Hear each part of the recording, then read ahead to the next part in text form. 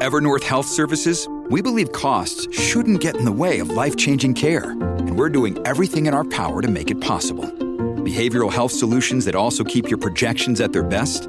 It's possible. Pharmacy benefits that benefit your bottom line? It's possible. Complex specialty care that cares about your ROI? It's possible. Because we're already doing it. All while saving businesses billions. That's Wonder made possible. Learn more at evernorth.com/wonder.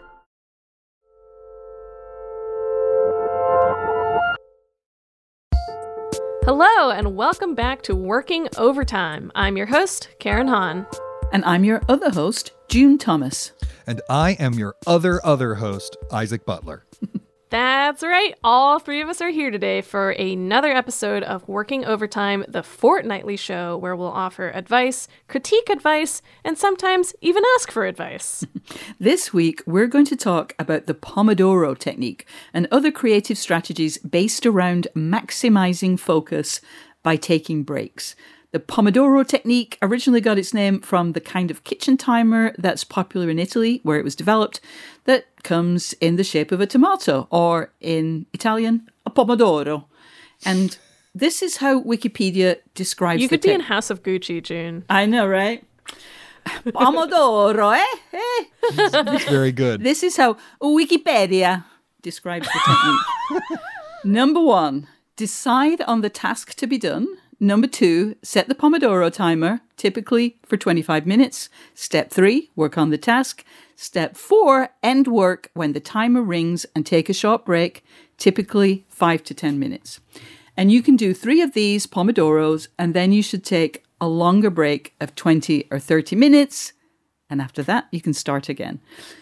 Ooh, I want to hear the bell go ding now. So first, I wonder if you two have used this technique or any variation on it when you're trying to get creative work done?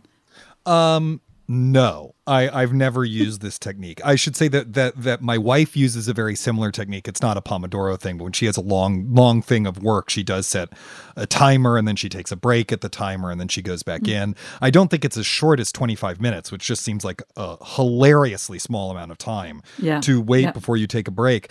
I know that the playwright and screenwriter Jeremy O. Harris swears by the Pomodoro technique because he often tweets about how he's about to start a Pomodoro or whatever. So I'm just saying that, you know, people who are very good at writing do disagree with me about this, but I'll say a couple things. Sometimes just diving in is not actually the right thing to do.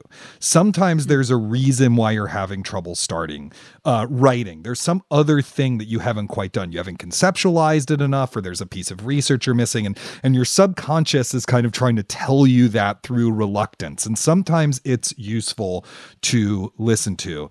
To me, I think this is probably most useful when you're really struggling, you're just desperate to dive in and get something done. You've got a deadline, it's looming, you just can't get started. You just need something to force you, or you have 20 different projects you're working on, you just need to pick one and you're having choice paralysis. Like, to me, that's when this feels like it would be the most useful, is when you're struggling in that way. But otherwise, I think there's other things that I probably work on, and I also definitely take a lot longer than that in between breaks. What about you, Karen? I've never used it, but that's definitely not because I've ever been like, oh, like this will never work, or this is the wrong way to approach something. I'm not saying that that's what you're saying. I'm just saying that, like, it's never been a matter of principle that I haven't used the Pomodoro method. If anything, maybe it's because I'm afraid that it'll work really well for me, or because, as we discussed in our other Working Overtime episode, I have separation anxiety for the internet. But it's also sort of, I think, very much stubbornness. Are either of you familiar with that meme of a woman who's like sort of on the verge of tears and giving a presentation, and on the PowerPoint slide behind her, it says, "I'm a dumb bitch and I refuse to change." Like, that's how I feel. That's how I feel a little bit about it, where I'm like, my method of just plowing ahead without a timer or any sort of help will work. I can do it, is how I feel about it. But maybe I should do Pomodoro sometime. Well, I think for me, the biggest hurdle is forcing myself to take a break. I think it's what you've been saying, Isaac. 25 minutes? Are you kidding me? And of course, you know, as with all of these things, it's not like following the rules, and like the Pomodoro police are not going to come over and cite you for. That's an amazing idea, though. Yeah, wouldn't it? I know.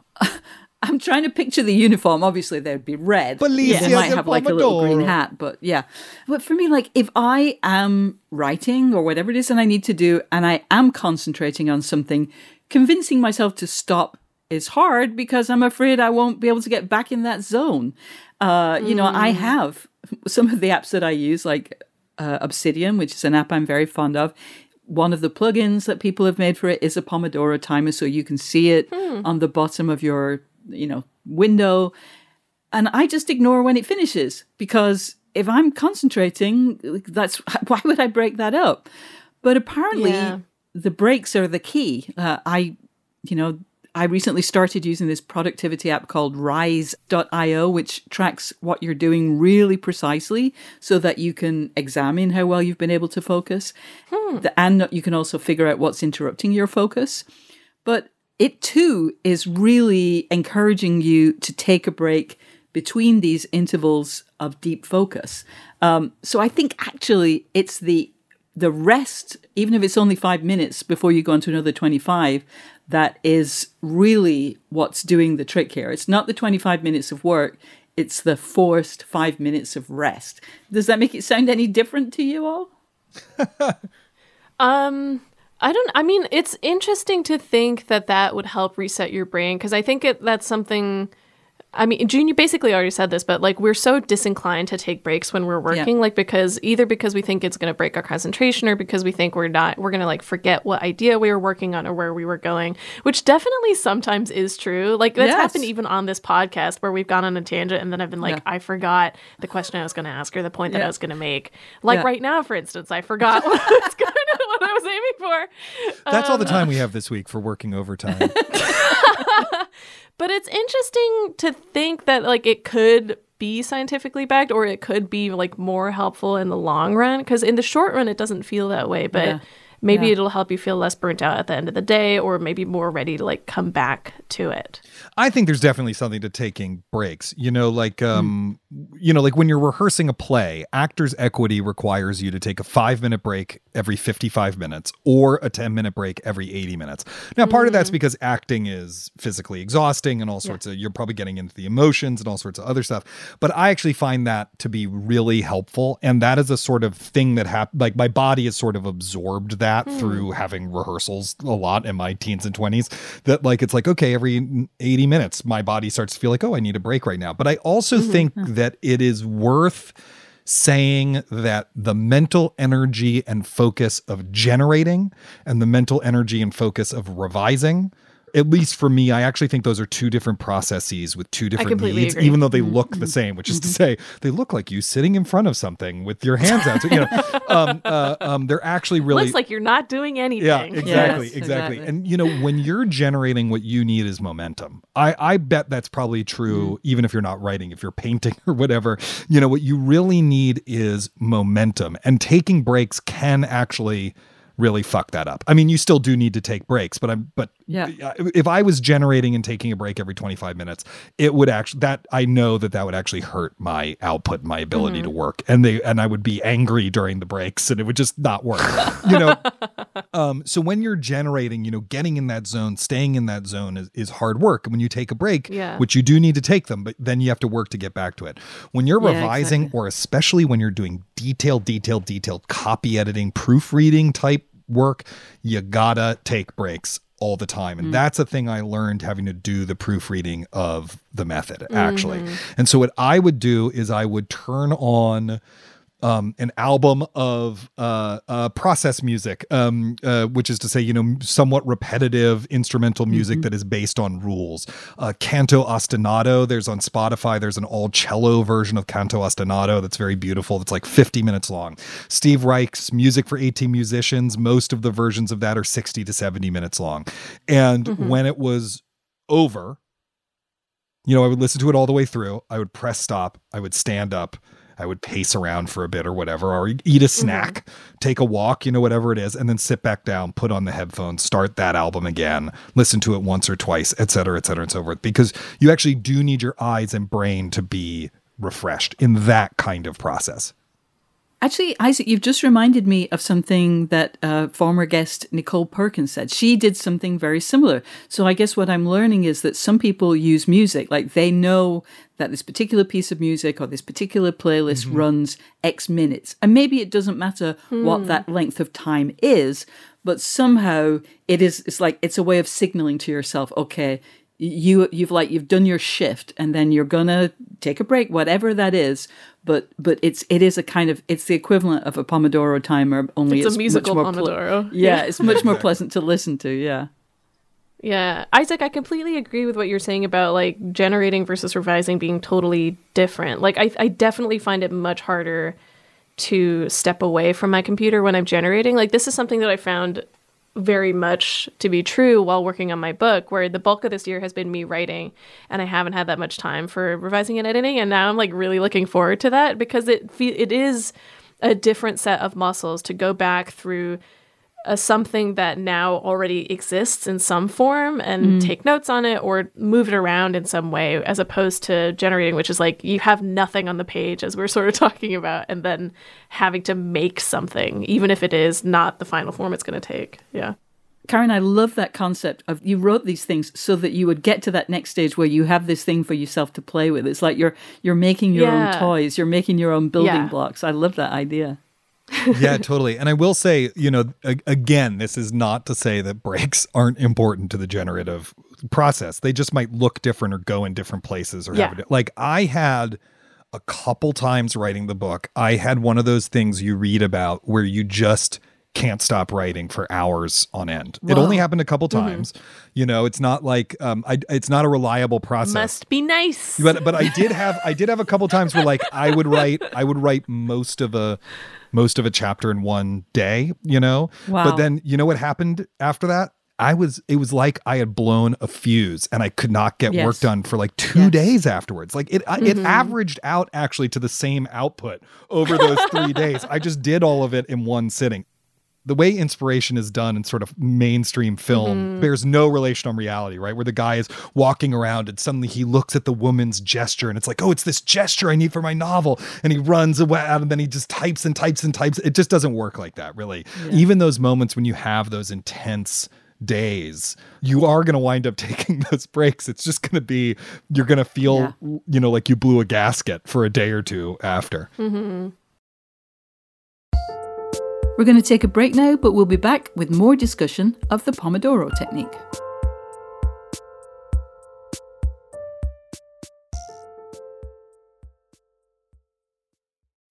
When you need mealtime inspiration, it's worth shopping Kroger, where you'll find over 30,000 mouth-watering choices that excite your inner foodie. And no matter what tasty choice you make, you'll enjoy our everyday low prices, plus extra ways to save, like digital coupons worth over $600 each week. You can also save up to $1 off per gallon at the pump with fuel points. More savings and more inspiring flavors make shopping Kroger worth it every time. Kroger, fresh for everyone. Fuel restrictions apply. This podcast is sponsored by Ramp. Are you the decision maker in your company? Consider this. For the first time in decades, there's a better option for a corporate card and spend management platform. Meet Ramp, the only corporate card and spend management system designed to help you spend less money so you can make more. Most corporate credit cards offer points as incentives, but those points amount to less than their worth in real cash value. Ramp's business cards offer you cash back, real money in your pocket. Plus, you control who spends what with each vendor. And Ramp software collects and verifies receipts automatically, which means you'll stop wasteful spending and close your books in hours instead of days. Businesses that use Ramp add up to 5% to their bottom line the first year. If you're a decision maker, adding Ramp could be one of the best decisions you've ever made. And now get $250 when you join Ramp for free. Just go to ramp.com/easy. Ramp.com/easy. RAMP.com/easy. Cards issued by Sutton Bank and Celtic Bank, members FDIC. Terms and conditions apply. Hey, working listeners, do you have any creative advice you'd like to share with us? Or maybe you have a problem or a hurdle with your creative work that you'd like us to help you solve. Either way, give us a call and leave a message at 304-933-WORK. That's 304-933-9675. Or send us an email at working@slate.com. Okay, back to the show.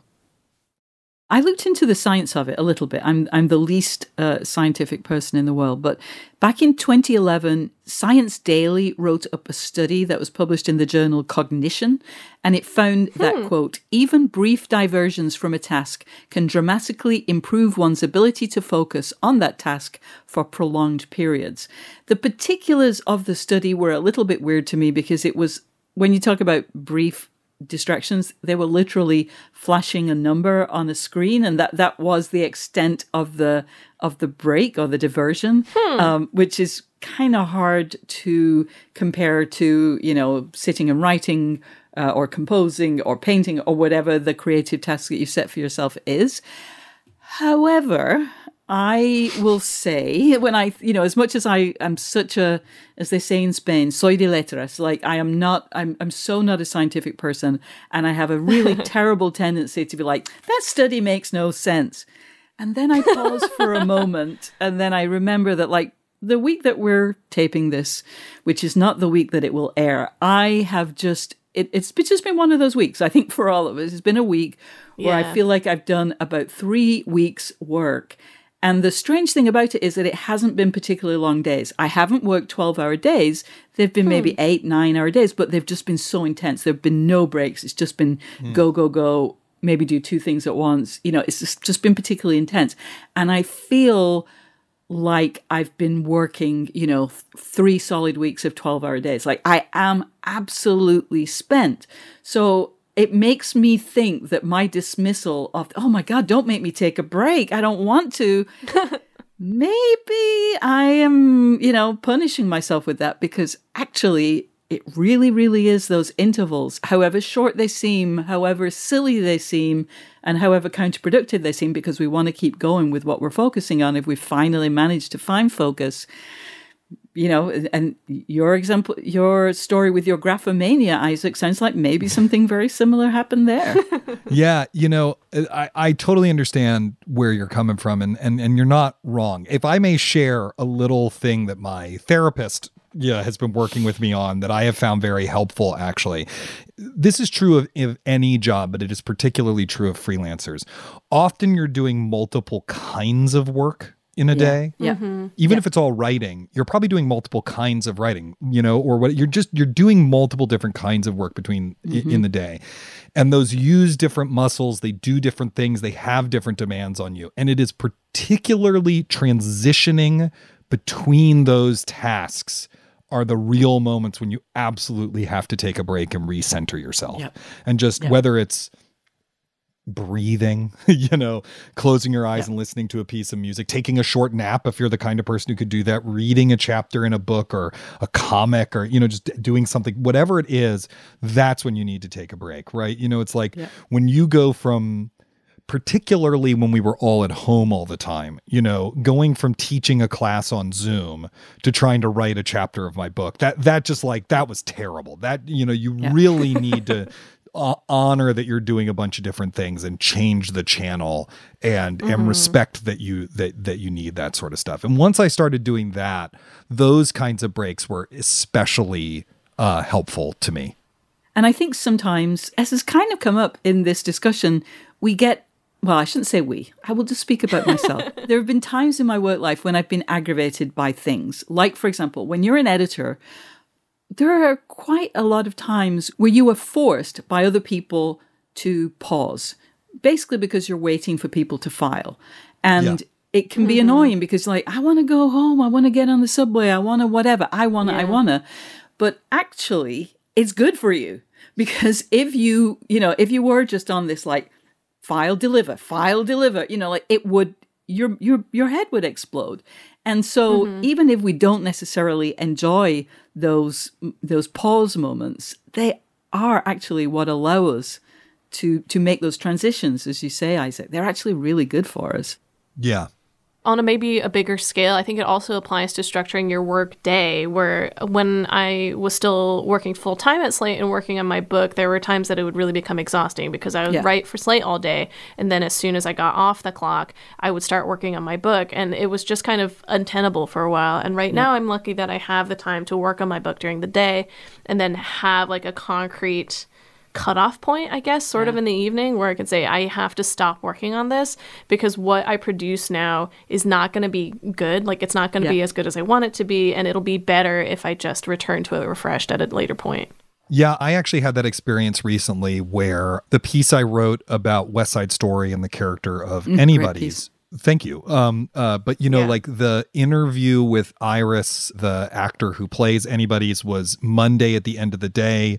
Then I was teaching Tuesday morning, and then Forrest needed it by 10 a.m. the next day because of his own schedule. Forrest, I should say, for those of you who don't know, is the culture editor at Slate. He and I have worked together many times. And so I got home from teaching on Tuesday, had to record a quick GabFest segment about West Side Story, and then dive right into this thing. And I reached the end of the afternoon and I was like, okay, after I put Iris to bed, I got to go back to work. I don't really have a choice. And then I was like, actually, no, that's not true. What I should spend that time doing is other work that is due around the same time. Because I did have other work, which was recommendations for a few people because the deadline for the school was the same day. And I was like, I'm just going to get that done. Then I'll be refreshed the next morning and I can finish this and actually do a good job. And that actually worked out really well. But had I done the reverse, tried to finish the piece Tuesday night and then write those recommendations Wednesday morning, I think actually all of it would have been a disaster, because the creative part of my brain was just exhausted at that point. Yeah.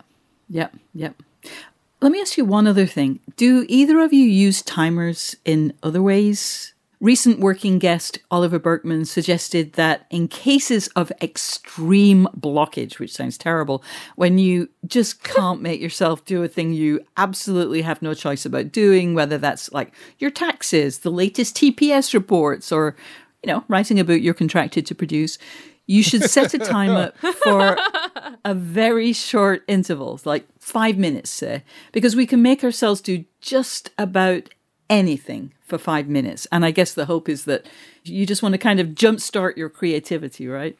Do you do things like that? I mean, that is a thing that they talk about in addiction, right? If you don't want to use, you set timer. And that was certainly when I quit smoking. It's like you just focus on like, I'm not going to smoke for 5 minutes. I'm not going to smoke for 15 minutes. I'm not going to smoke an hour. And then eventually you actually get to the point where you don't have to think about it anymore, right? That was definitely the time when I used a mental technique like that, was actually to not do something. I've never heard of, other than in our episode of trying to do it to do something positive. That sounds like actually kind of an interesting, way to just trick yourself. As I said on the last episode of Working Overtime, like a lot of what we're talking about here is like, how do you trick yourself into doing the shit you need to do? And that seems like as valid a technique as others that I've heard about. Yeah. I've never used a timer in the way that we're describing, but I've definitely done the thing where it's like, if it's 11:45, I'll be like, I'll work until 12 and then I'll go like have lunch or whatever. Like that's, I think, the closest that I've come. Yeah. Well, that's all the time we have this week. Our timer has binged. If you like the show, please. So should we take a 5-minute break before doing the credits? Just have 5 minutes of dead air and then we'll do the credits at the end? Listeners, you can have 5 minutes after you finish the episode.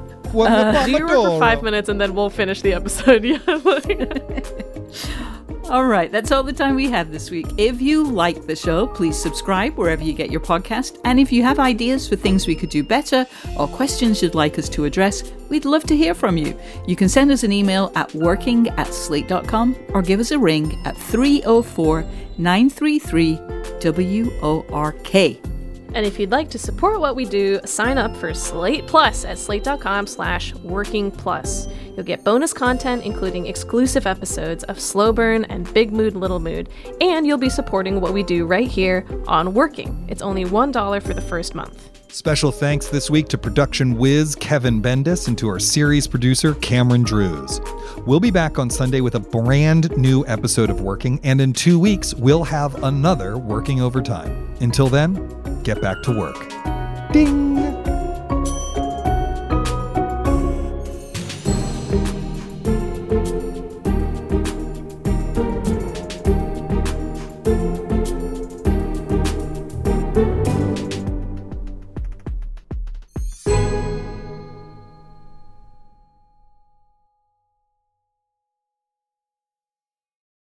Sick of being upsold at gyms?